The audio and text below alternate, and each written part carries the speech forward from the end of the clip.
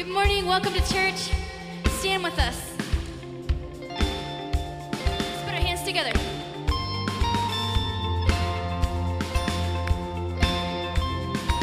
Sing, you called out. You called out into darkness.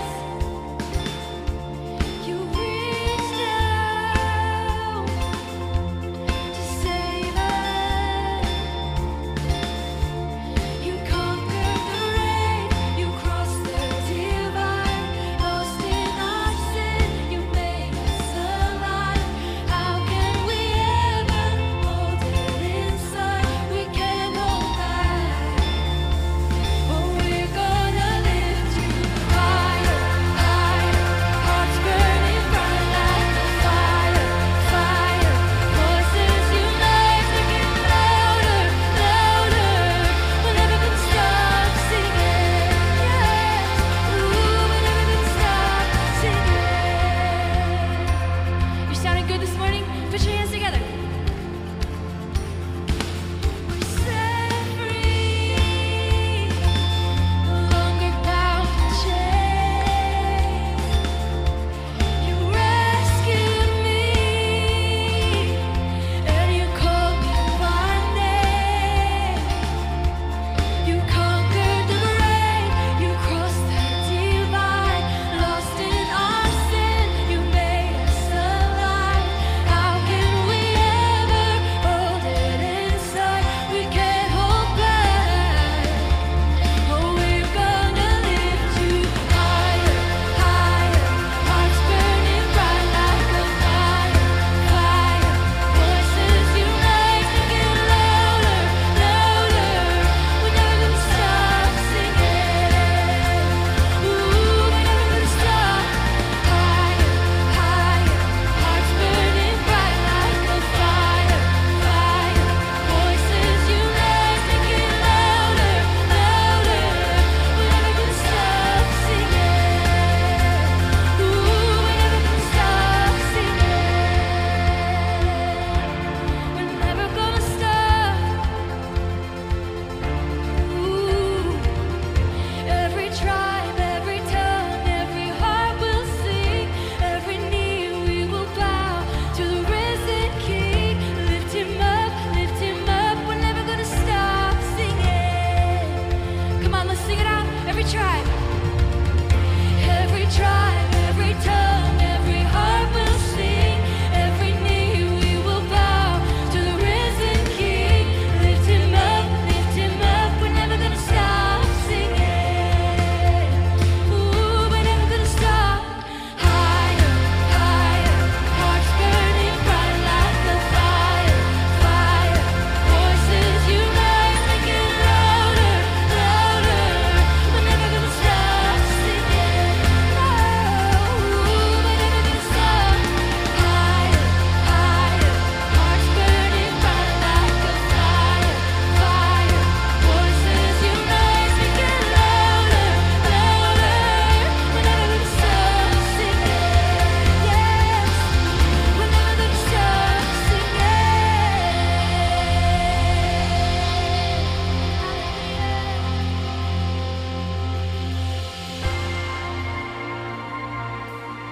In God we trust.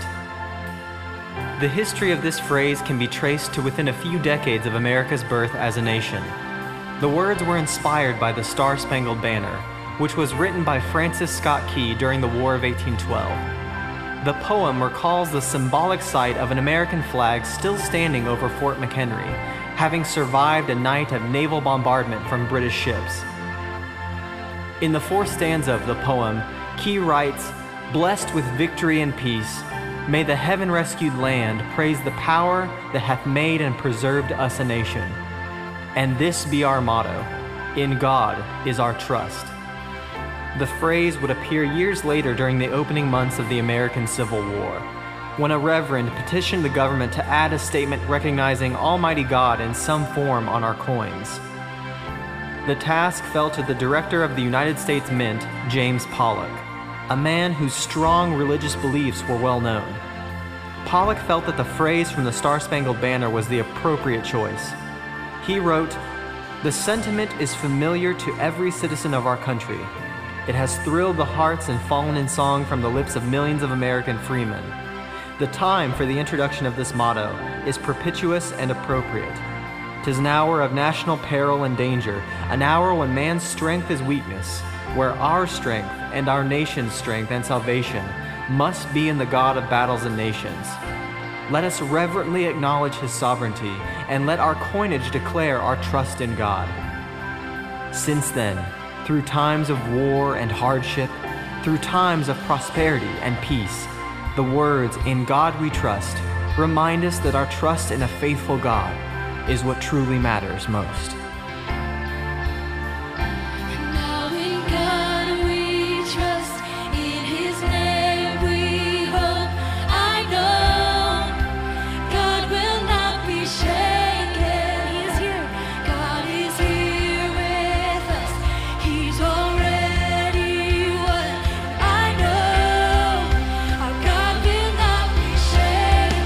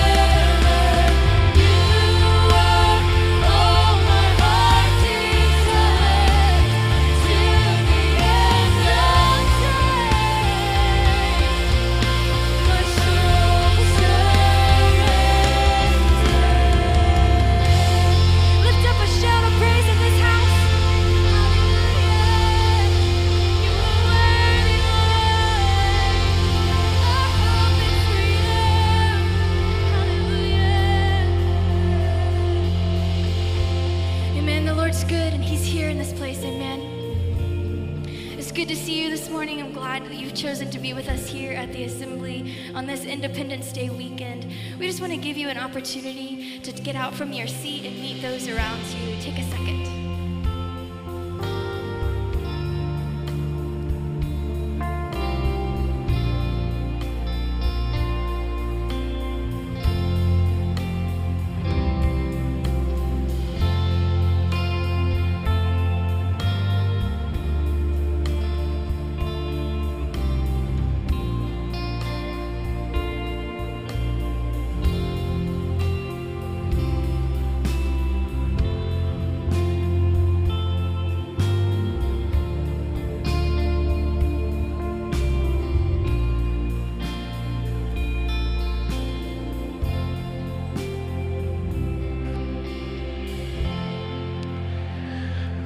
Good morning, church.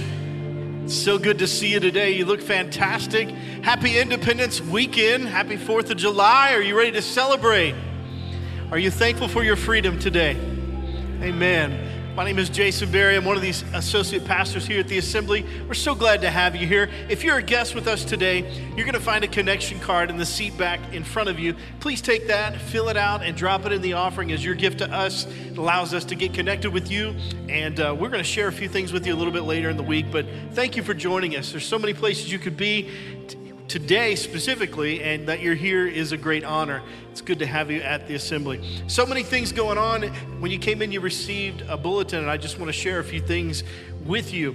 Growth Track is a great way that you can get connected with our church ministry. If you want to find out more about the church, our beliefs, our staff, and learn how you can follow that path to church membership, Growth Track is a great place to start. Check that out. Living Free, a new season, a new semester is about to begin on July 10th. If you're interested in finding a new way to just kind of restart life or really examine where you're at in your walk with God and maybe get over an obstacle that's in your way, I encourage you to check out Living Free. It happens on Monday nights. Fantastic teaching, fantastic work is being done through Living Free.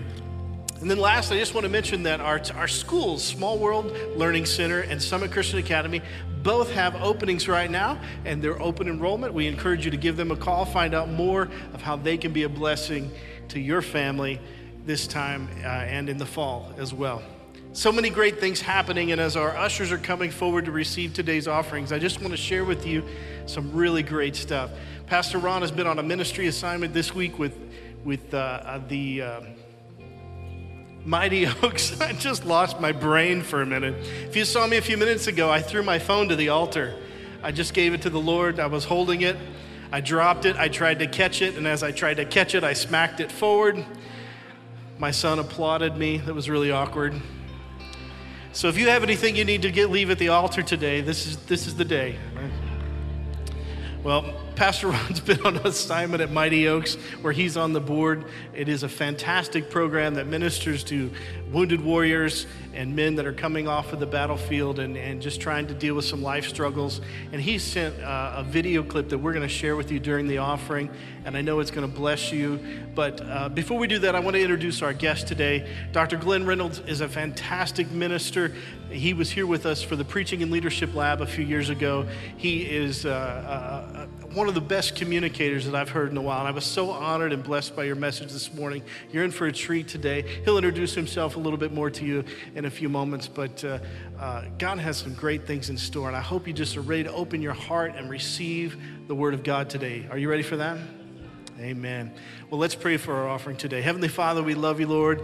We thank you for this weekend where we celebrate freedom that comes through you and by your sovereign hand. We pause today to give thanks for all that you've done for us. And as we give back a little of what you've given to us, Lord, we pray that you'll bless gift and giver alike in Jesus' name. Amen.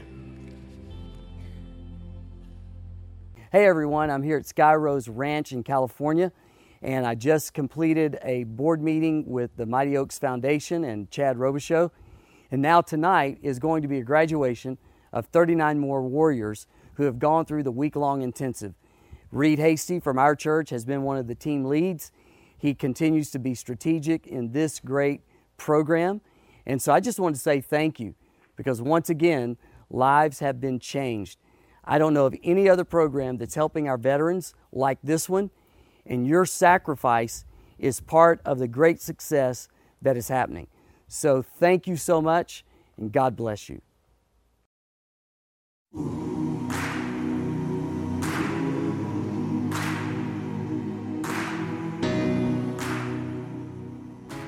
But what we're going to do over the next 5 days is give you the tools, the resources, and the opportunity for you to figure it out.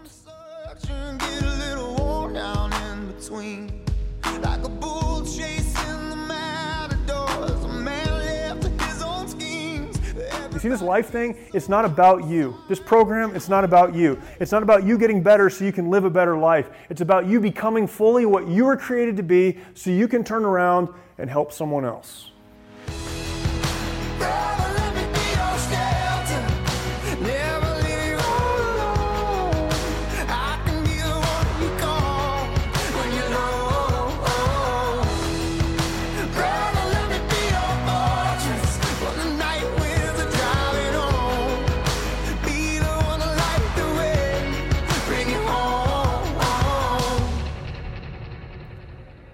Mighty Oaks, the foundation of Mighty Oaks. One guy got hurt, someone helped him get up, he turned around and found someone else that needed to get up, and we've just been doing that for the last 5 years. But you have to make a decision. I can never take the world alone. I know that in my weakness I am strong, but it's your love that brings me home. Brother, let me be your shelter. Never leave you all alone. I can be the one you call when you're low. It also allows us and gives us an opportunity to take off that mask. Often we try to get help, the mask gets the help. But here, if we can get that mask off, we get the help. We help each other. It's peer-to-peer based. And leave me near, saying where'd you go? Brother, I'm right here.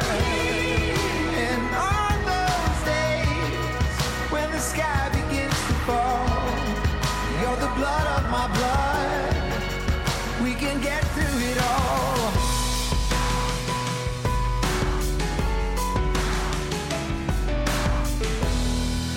Brother, let me be your shelter. Never leave. Here's your legacy. It's your story. The question is this: if the people around you lived their lives the way you're living your life right now, would they end up in a place that you're proud of? If the only example the people around you had to follow was you, and they did, would they end up in some place as a husband, as a father, as a citizen, as a church member? Would they end up in the place that you would be proud to have taken them to? If you guys like it or not, that's what happens.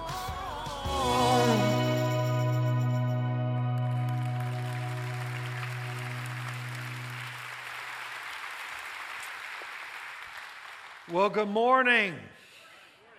I'm glad to be here with you today. My name is Glenn Reynolds, and I have been a friend of your pastor for, 25 to 30 years, back a long time ago. I've preached for him when he was at Pine Bluff, Arkansas, when he was in Memphis, but this is my first time to preach here. I was at the Preaching and Leadership Lab, but this is my first time to be here with you on a Sunday at the Assembly, and I'm excited and glad to be here. You know, you have guest speakers come in all the time, and they always compliment the pastor and his wife, and maybe that's because they're sitting in the front row and they're trying to suck up to them a little bit. But Ron and Kelly are not here today, but I do want to tell you, you have a couple of the best pastor and pastors' wives in the country, and I think you should express your appreciation to them. I'm so glad they're my friend. I was just telling Pastor Jason a little story about Ron and Kelly. One time we were at a meeting, and it was a church service. Don't get any ideas from this because this service may not even go that long. We were in this service, and it was a national service at a big national meeting. I think it was in Denver, Colorado. And man, we had sat there for about an hour and a half, and we weren't even to the preaching yet, and it was boring and it was dry. And he texted me, he said, I can't believe I shaved to come to this service tonight. And does that sound like him or not? And so I'm like, well, we could go, we could leave. He's like, no, we should stay. I said, no, we should leave. And he said, no, we have to stay. I said, no, let's go see a movie. And finally, he said, okay, let's leave. And so we left and we went to see a movie. And the only thing we could find that was decently rated for us was I don't even remember, some Muppet movie or something like that. About 30 minutes into that movie, he texts me, this is worse than the service. We need to leave. And so God got us back for skipping out of church early. That's the moral of the story. So here's the deal. Today, my flight leaves at 4.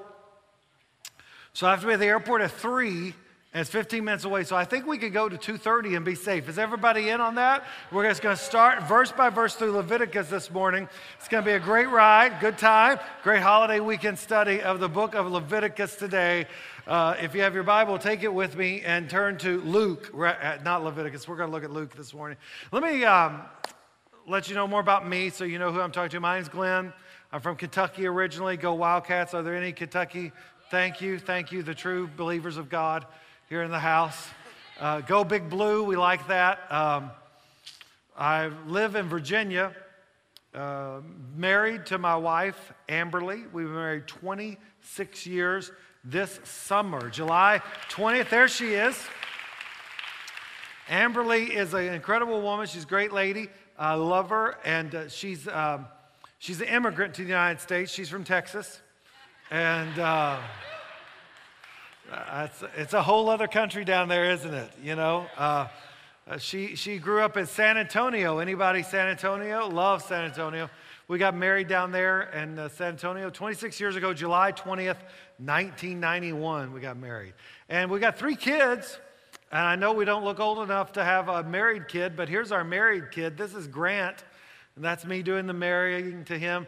He married Nicolette. She's from New York City. It's very different than Texas. We're adjusting. We're learning what things mean and what things are. But they're a wonderful young couple. They got married this February 19th, actually, February 19th. And they're so hipsters. They got married not in a church. They got married in a warehouse. Everybody had on skinny jeans. It was very interesting.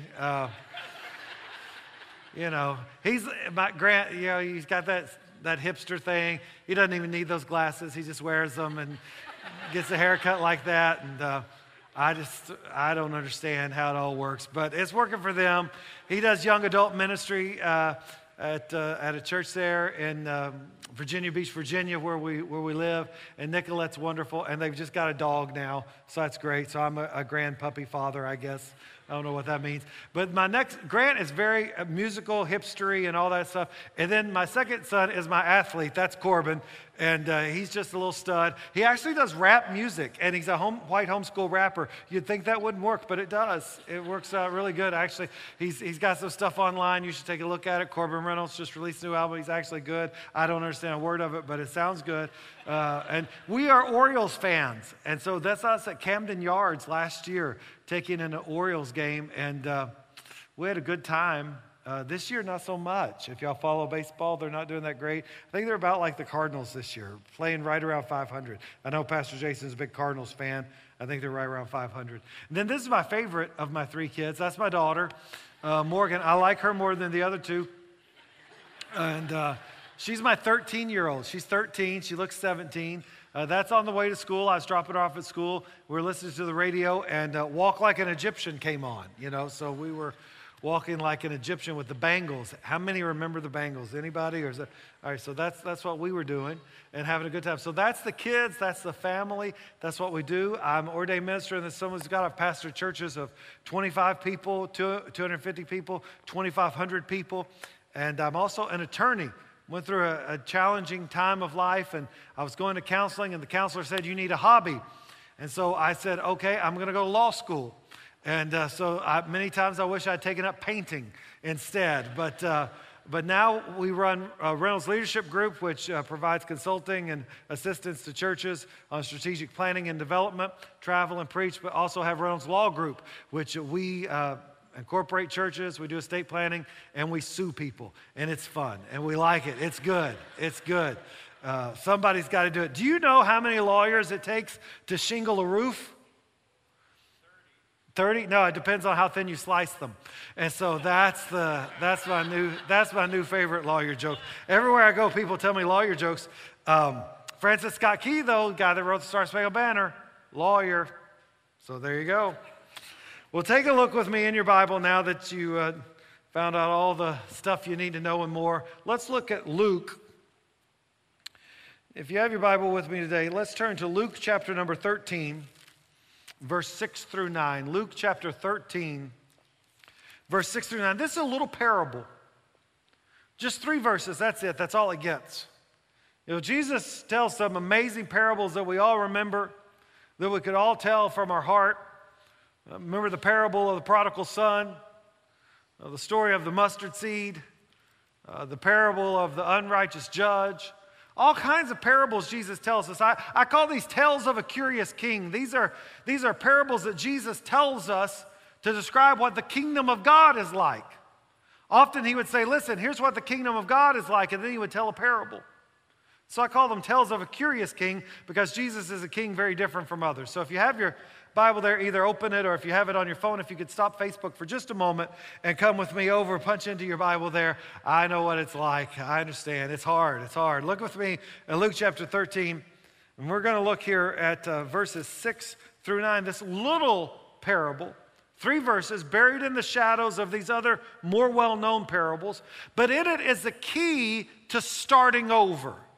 How many of you have ever had an area of your life that you wish you could have a do-over? Say amen.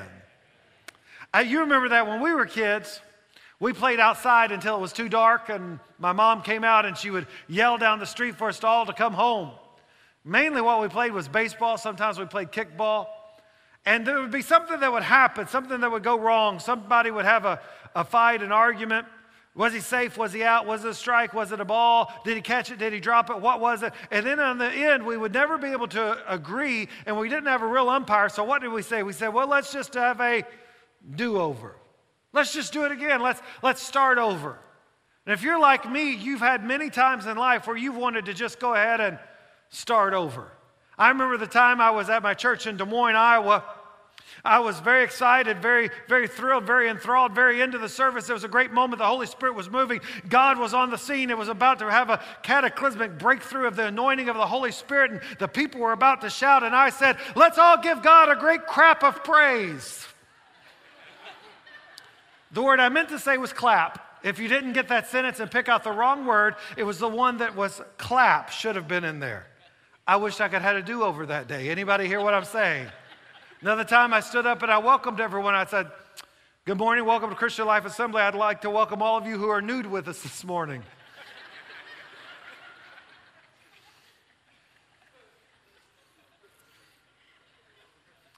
Apparently I'm not a very good public speaker. That's why I decided to go to law school.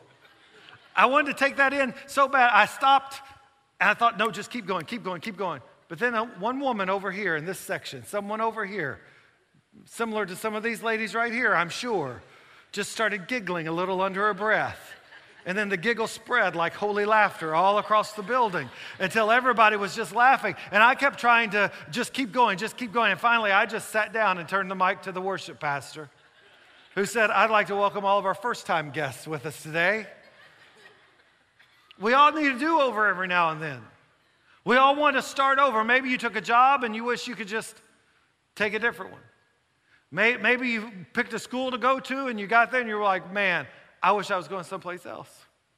Maybe you bought a purchase, bought a house, bought a car, and afterwards you're like, man, I wish I could get back out of that. Maybe you committed to a relationship and then later you're like, I wish I could get out of this situation.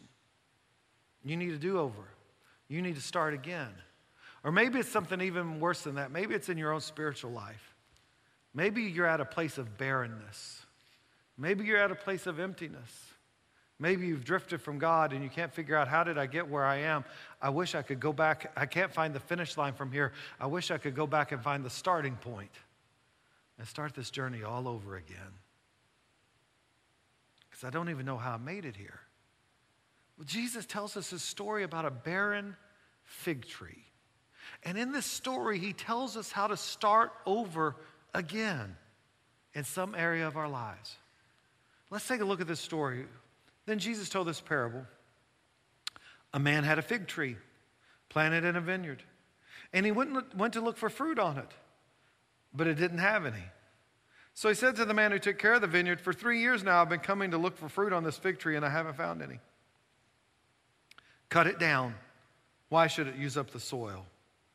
Sir, the man said, "Leave it alone for 1 more year, and I'll dig around it and I'll fertilize it, and if it bears fruit next year, fine. If not, then let's cut it down." And that's the end of the story. Jesus says, here's the deal. There's a fig tree, and the fig tree is barren. The fig tree is not producing. The fig tree isn't doing what it's supposed to do. And so the man who owns the vineyard comes and he looks at the fig tree and he says, "Listen, I came looking at this fig tree. I expected there to be figs on it, but there's nothing there. This fig tree is just spindly. This fig tree doesn't even have leaves. This fig tree isn't doing the thing that it was created to do. And more than that, it's taking up nutrients from the soil. It's taking advantage of the soil. It's causing other trees to become barren because it's draining the life from them as well." He said to the man that runs the vineyard, "Here's what I want you to do. I want you to cut it down now." And the man says, "Well, hold up.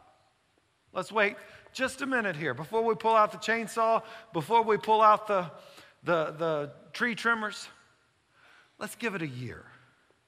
And in that year, let me work with it. Let me pull up the weeds. Let me break up the soil. Let me dig around the tree. Let me water it. Let me put some fertilizer in it. Let me get some nutrients in there. And then if after a year it's not working, then we'll come back and then we'll cut it down." This story, this parable, these 3 verses, within these 3 verses, we find 3 ingredients for redemption in our own lives.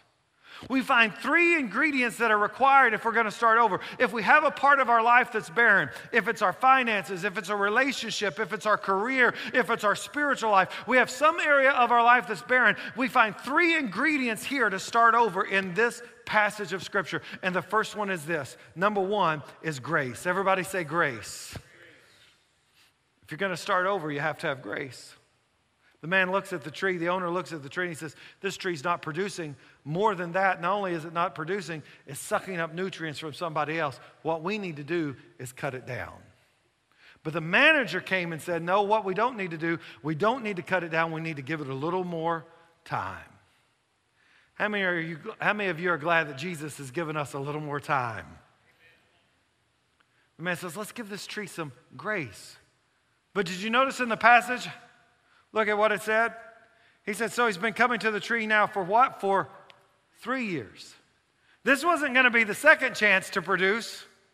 That happened on year 1 when they didn't cut it down. It wasn't going to be the 3rd chance. That happened on year 2 when they didn't cut it down. This was going to be the 4th chance for this tree to finally start producing before it cut it down. How many of you are glad that Jesus doesn't just give second chances? He gives 3rd and 4th and 5th and 6th and 7th and 8th chances. He's a God of grace.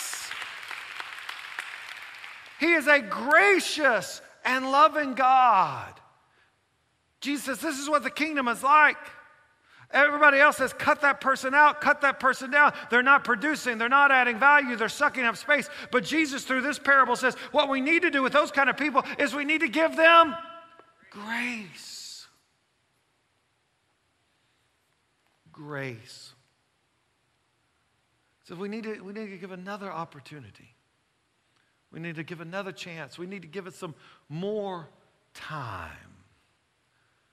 You know, in that season of life that I was going through when I was deciding to go to law school and deciding to what was I going to do with ministry and what was God doing, it had been a very challenging time in our lives. I went through a fall in one period of months from September to December. Number one thing that happened was, the first thing that happened was my son told me, my oldest son that you saw in the video or in the picture, told me that he had been sexually abused by a youth worker in our church for over a 3-year period. Second thing that happened is my grandmother died. Third thing that happened is my father said he didn't want to talk to me anymore. Fourth thing that happened, I had to fire 2 staff members. They were the highest paid staff members because they just weren't producing. It wasn't happening. Budget was shrinking. Somebody had to go. There had to be something happen. I had to let them go. It just went on and on and on. I'm like, I don't know what I'm doing. I don't know where I'm going. I made some bad decisions in there. How many of you know every now and then not everything is our fault, but sometimes a lot of stuff is our fault? I've been the victim of friendly fire in church. Am I the only one? But I've also shot myself in the leg sometimes too. How about that? You know, every now and then, I am my greatest enemy. And in that season where I was suffering some friendly fire and I also shot myself, I had a friend fly 1,200 miles out just to see me and to talk to me and to help me make some decisions and take some steps forward. You know who that was? It was your pastor, because he's a grace giver. You see, we need friends like that. We need people in our lives who are going to look at us and say, okay, you've decided to resign from the 34th largest church in the entire Assemblies of God. You've decided to give up your 6-figure salary. You've decided to launch out into this new thing. You're telling us you're barren. You need some new beginning. You need some start. Well, now that you're not in that place of influence and importance anymore, I don't want to have anything to do with you. That's what a lot of people have said. But your pastor is a grace giver who says, even though you may not producing in the soil like you used to, I'm not going to cut you out of my life. I'm not going to cut you down. I want you to be a partner with me because I see God is doing a new thing in you. How many are grateful for people like that? How many want to be people like that? Who don't just look at people to say, what can I get from this tree, but maybe what can I give to this tree? You see, that's what grace is. All of us need grace because none of us deserve what we get from God. You see, here's what grace is. Grace is unmerited favor. Grace is getting something that we don't deserve. Grace isn't about who deserves what, because if we all got what we would deserve, we would all have been cut down a long time ago. But God gives us grace that is greater than all of our sin. Second thing, though, if you only have grace, that grace just means you get another year. And all you do with grace is, if you don't do anything to that tree, you know where you're going to be next year? Right back where you started from. You know, when my kids were little, they would do stuff. And I would say to them, Corbin, why didn't you take the trash out again? It was full. Or better yet, why did you take the trash and just drop it on the stairs in the garage? It was only 20 more feet across the garage to the trash can. Put it in the trash can. Anybody else, does that sound familiar? You know, and he's like, I'm so sorry. I'm like, don't be sorry. Be different. I'm tired of sorry. I want something different. If all you get is grace but don't change, you're never going to be redeemed, because here's what redemption is. Redemption is being restored for the thing that you were created to do. Israel is a slave in Egypt. That's not what they were created to be. They were never created to be under the thumb of a foreign king. They were created to be the people of God. They are in slavery in Egypt, but here comes Moses to what? To redeem them, to take them out of what they weren't made to do and to put them back into the thing that they were made to do. They just didn't need grace to stay in Egypt. They needed grace and truth to get into what they were supposed to do. This tree didn't just need another year to stay barren. It needed to figure out what made it barren to start with. So you just don't need grace. You need grace and truth. Say those three words with me. Ready? Grace and truth. One more time. Ready? If you want to have your life redeemed, if you want your barrenness to sprout and grow fruit again, you've got to have grace. Give yourself a break. Receive God's grace. But number two, you have to have the truth. And here's the truth. You're lost. You're like somewhere. I've had periods of my life where I was in between lost and very lost. Anybody else been there? I remember one day I was standing. Can I be open? Is this the service you can be open in and transparent? Okay, so I'm standing there. The church I pastored had grown from 1,500 to over 2,500. We had 6,000 people come to Easter service. I mean, I was like a big deal in town, local celebrity. Everybody knew me. It was great. I was standing there one day, though, at my bathroom in my office. I had an office that had a balcony. My office was very big. It had a desk, had a credenza, had chairs, had a couch, had other chairs, had a table, had its own bathroom, had a balcony that could fit 30 people out on the balcony. I'm standing in the bathroom of this office, and it's got a granite top. A lot of people thought it was marble, but I just took it for granted. But no, that's a joke. The jokes get better if you laugh harder. Okay, so there it was. I'm standing there getting ready to go to a funeral. I'm in my suit, and I have this secretary out there, and she had told me, oh, your overcoat has too much lint on it, so she's brushing the lint off of it while I'm brushing my teeth at my marble, granite, whatever it was, sink, and a man's waiting there, a volunteer, a deacon in the church who's going to drive me because God forbid the man of God drive himself, and he's got my little stuff standing there, and I stood there, and I thought, is this what ministry is? When did I stop being a shepherd and start being the CEO of a Christian organization? I said, I have reached the top of this ladder and found it's leaning against the wrong wall. I've made it here, and here's what I found out. I was no happier with 2,500 people than I was with 250. I will say I was happier than with 25, but no happier than with 250. Well, 25, I only made $50 a week. I needed a little more than that to care for my family. And I began to say, God, is this what there is? Because even though there was all kinds of this other kind of fruit, I began to look and feel like I was barren inside. And so if you say, God, give me grace, that's one thing. But if you don't do anything with it, a year from then, you're going to be where? The same place you were, caught between lost and very lost. So you have to ask yourself this very important question to determine the truth, and that's this: how did I get here? How did I get here? Turn to your neighbor and ask them that. Say, how'd you get here? How'd you get here? I'm going to tell you how you got to a place of barrenness. If you have a barren marriage, if you have a barren relationship with somebody else, if you have barren finances, if your dream for God is barren, if you're like that fig tree, I'm going to tell you how you got there. You got there gradually and then suddenly. In Ernest Hemingway's book, The Sun Also Rises, the two characters are talking to each other, and one character asked the other character this. He said, Mike, how did you go bankrupt? And he said, I went bankrupt gradually and then suddenly. And I think that's how life happens, isn't it? We make these gradual decisions, these little decisions to go this way, these little decisions to cut that out of our life, this little decision to allow this relationship to grow, this little decision and a little decision, a little decision, and we're not really paying much attention because drift doesn't happen quickly. But then all of a sudden, in bankruptcy, it's like you pay this one, you pay that one, you pay this one, you pay that one, you pay this, you pay that, you cover this, you're paying, robbing from Peter to pay Paul, as it says. But then all of a sudden, one day comes and boom, there's no money to rob from anybody else, and it's all gone. And the same thing can happen in our spiritual lives, our emotional lives, our relational lives. We rob from one to pay the other, and rob from this one to pay that one, and rob from here to pay there. And then all of a sudden you wake up one day like I did and say, man, I don't have any friends that are not on my payroll. How did I get to this place? Or you wake up and you say, I'm the pastor of this big church, but I'm not sure I'm connected with God that much. And you look back and you say, I didn't get here overnight. I got here by this decision and this decision and that decision. And I need grace, but I also have to have what? I also have to have truth, because if I don't know how I got there, I don't know how I'm going to get out of there.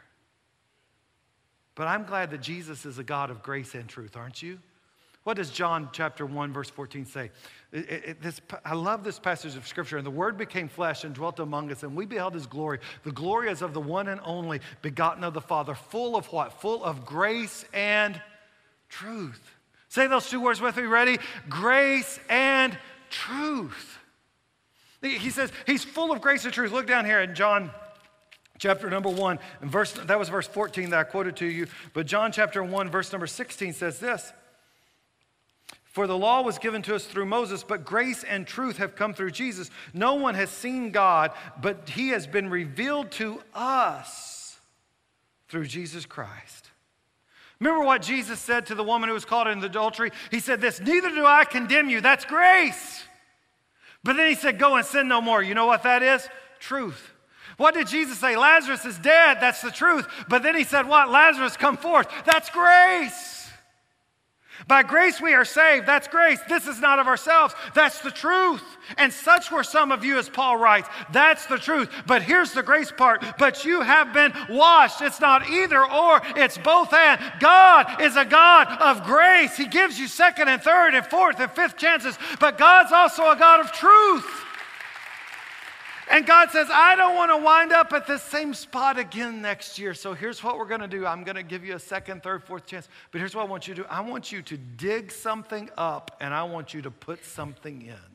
That's what happened in the passage, remember? The manager says, I'll dig around it. How many of you have things in your life that would do good to dig some stuff up? Maybe you got a bad attitude about something. Maybe, I feel like this is a word of the Lord for somebody. That someone in here has allowed such a root of bitterness to grow into your heart that until you dig that thing out, you're never going to be able to be redeemed and become the person God wants you to be.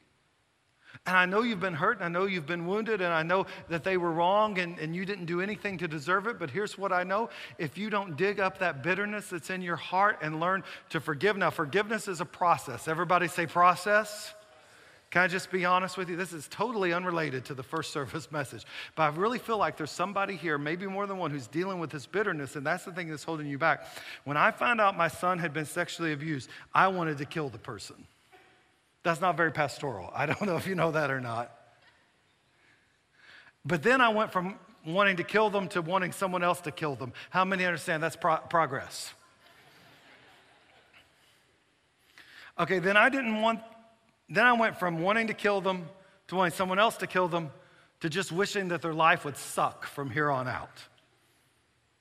And one day I was preaching about forgiveness, and I kind of used that example, and I wasn't all the way done yet, and I learned something. Never preach about something until you're done with it, because I had people leave the church because they say, our pastor's not a forgiving guy. I am a forgiving guy, but it just takes time to forgive certain things. And it's a process. So here's what I'm saying to you. You've got to move from I want to kill them to I want someone else to kill them to I wish them a horrible life to I don't wish them any harm to I want God to bless them and redeem them to find forgiveness and grace for the sin they've committed, just like I get forgiveness and grace for the sins I've committed. I don't have to have reconciliation because there's no need for that in this type of situation, but I want to wish them God's best in their life. How many know it's a long journey from there to here? But some of you may be barren today because you've let that root of bitterness grow inside of you. And again, you've done nothing wrong, but what it's going to do is destroy you. It's become a prison for your own soul. And so you have to say, God, give me grace to overcome. But you also have to face the truth and say, how did I get here? You got there gradually and then maybe suddenly. And so guess what? You're going to have to get out of it gradually too. And that brings us to the third thought, and that's this. It's grace and truth over time. Jesus said in this parable, he said, here's what we need. All right, 3 years running, it's not borne any fruit, but we're not going to cut it down. We'll give it another year. That's grace. Dig some stuff up and put some new stuff in. I skipped that point. Because it's not only dig some stuff out, you got to get some stuff out, but then he says you got to get some stuff in. Remember what Paul says? Paul says take off this, take off bitterness, take off stripes, take off lying, take off sin. But then he says don't just take all that off. He says put on Jesus Christ. So you have to take some stuff out, bitterness, anger, envy, jealousy, pride, but then you got to put in the word, you got to put in worship, you got to put in godly friends, you got to put in certain things into your life if you want it to be different a year from now. But then you do that over time. It's not going to happen overnight. It's going to happen over time because the guy says, all right, let's give it a year and then we'll come back. So you want to know how you redeem your life? Do you want to know how you allow God to redeem your life? You receive his grace, you face the truth, and you let grace and truth work together over time. And that's what will redeem your life. How many remember back in school? Oh, I'm sorry, I'm ADD. I have products, you can buy them or not. They're at a table. Thank you, end of pitch. I remember back when you were in school, you were in kindergarten and you got that little cup. Remember that cup that had dirt in it? And buried at the bottom of that cup of dirt was a seed. And if you were like me, you took that cup home and you put it on the shelf in the window and you let the sun shine on it. And the next day you came and looked at it and guess what you had? A cup of dirt with a seed. And you went the next day and what'd you have? A cup of dirt with a seed. And the next day, a cup of dirt with a seed. And on and on and on until eventually something happened. Then you had a sprout, then you had a vine, and then you had what? A tomato on that thing. But you didn't get the tomato after 24 hours, did you? Some things take time. And I'm so glad we're Pentecostal and we believe God can do something in a minute, change a life like that. But here's what I also know. God often changes us through a process of time that we are transformed, Romans says, by the renewing of our mind. And that's something that happens day by day by day. So you're here this morning and you say, there's a part of my life that's barren. There's a part of my life that I look and I have not seen the fruit that I want to see. What should I do? Well, here's the truth.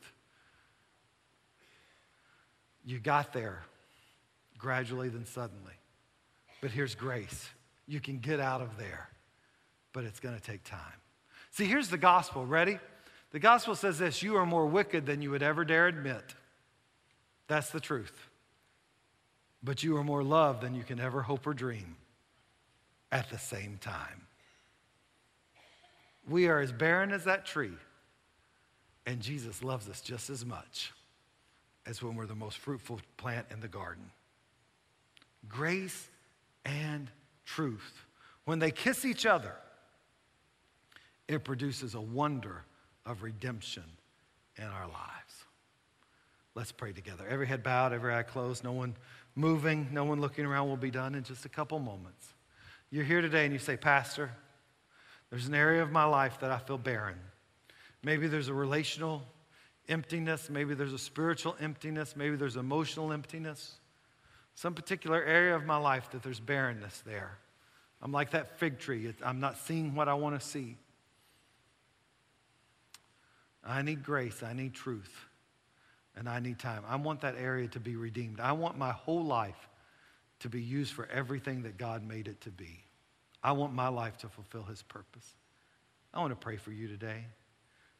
I want to pray particularly, I felt led to, as I was preaching, to pray for people who are struggling with some kind of bitterness that may be holding you back. Maybe it's hard to forgive somebody's hurt you and wounded you. You're here this morning, I want to pray for you as well. So you're here today and you say, Pastor, I've got some kind of barrenness in my life. And I need God's grace and I need God's truth, and I'm going to apply it over time. And I'm going to believe a year from now, 6 months from now, a year and a half from now, I'm going to look back and say, that was the day things began to change in my life. That was the day where grace began to embrace truth. And through that, redemption has flowed into my life. If you're here and you're like that, or you're also here and you've got some area where there's bitterness, that you're never going to be redeemed. You're never going to become who you're meant to be while being bitter. Listen to me carefully. I have never seen a happy, bitter person. It just doesn't exist. I don't want you to be that. God wants you to be joyful. So you're either facing some bitterness or you're facing some barrenness. You need grace and truth over time. If that's you, I want you to lift up your hand real quick. I'm going to pray for you right where you're seated. Are you ready? I'm going to count to 3. Just lift it in the air. Here we go. Ready? 1, 2, 3. Lift it up all over the place. Yes, yes. Who else? Yes, yes. Lift it up. Hold it high where I can see for just a moment. Yes, hands going up all over. Every section has hands up in there.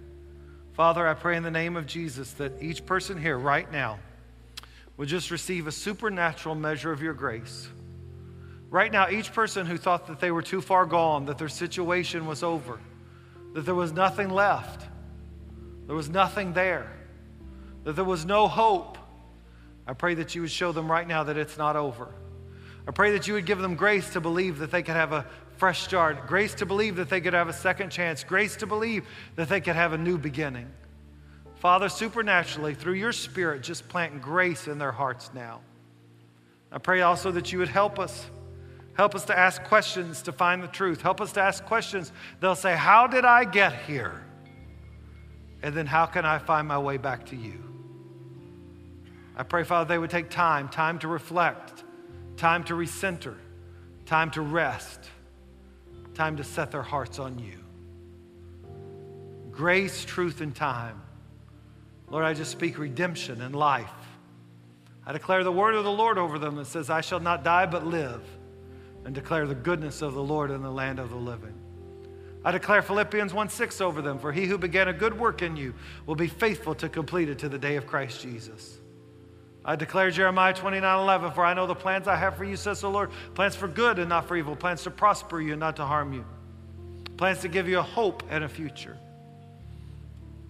Lord, we just declare your word. You are a God of grace and truth. And over time, that grace and truth will embrace and redeem our souls. We thank you for it. His heads are bowed, eyes are closed. Maybe you're here today, and the choice you need to make is to give your heart to Christ. Maybe you've never prayed a prayer asking Jesus Christ to forgive you of your sin and take charge of your life. In just a moment, I'm going to count to 3, just like I did a moment ago, and I'm going to pray for you. Maybe you've given your heart to Christ, you've prayed that prayer, but you've walked away from God. Or maybe you're here and you just say, Glenn, I'm just not sure. I'm not sure where I stand with God. If you've never given your heart to Christ, if you've walked away and want to come home, or if you're just not sure, in just a moment, I'm going to ask you to lift your hand and say, Pastor, include me when you pray. I don't want to be left out. I don't want to be left behind. I want to be included. I want to make sure my heart's right with God. I want to give my heart to Christ. I want to come back to him today. His grace is here for you. His grace is here for you. See, here's the truth. All of us like sheep have gone astray, each to our own way. But here's the truth. Jesus Christ died for us. Even God sent his own son for us. Even when we were dead in our trespasses and sin, Jesus took our place. You're here and you've never given your heart to Christ. You're here and you want to come back to God. You're here and you're just not sure. I want to pray for you. It says their bowed eyes are closed. Let me just count to 3 again. Are you ready? 1. I think that's the best decision you can make. Are you ready? 2. When I say 3, don't wait, don't hesitate. Just shoot your hand in the air and say, Glenn, include me when you pray. I don't want to be left out. I need to give my heart to Christ. I need to come back to God. I want to make sure my heart's right with him. Are you ready? Here we go. 1, 2, 3. Lift it up all over the room. Yes, hands going up. 1, 2, 3, 4. How many else? 5. Who else? Who else? 6. Who else? 7. Thank you. Who else? Anyone else? Could we all stand together this morning? Would you give those that lifted their hand to say, I want to give my heart to Christ? Give them a good hand this morning. Encourage them today.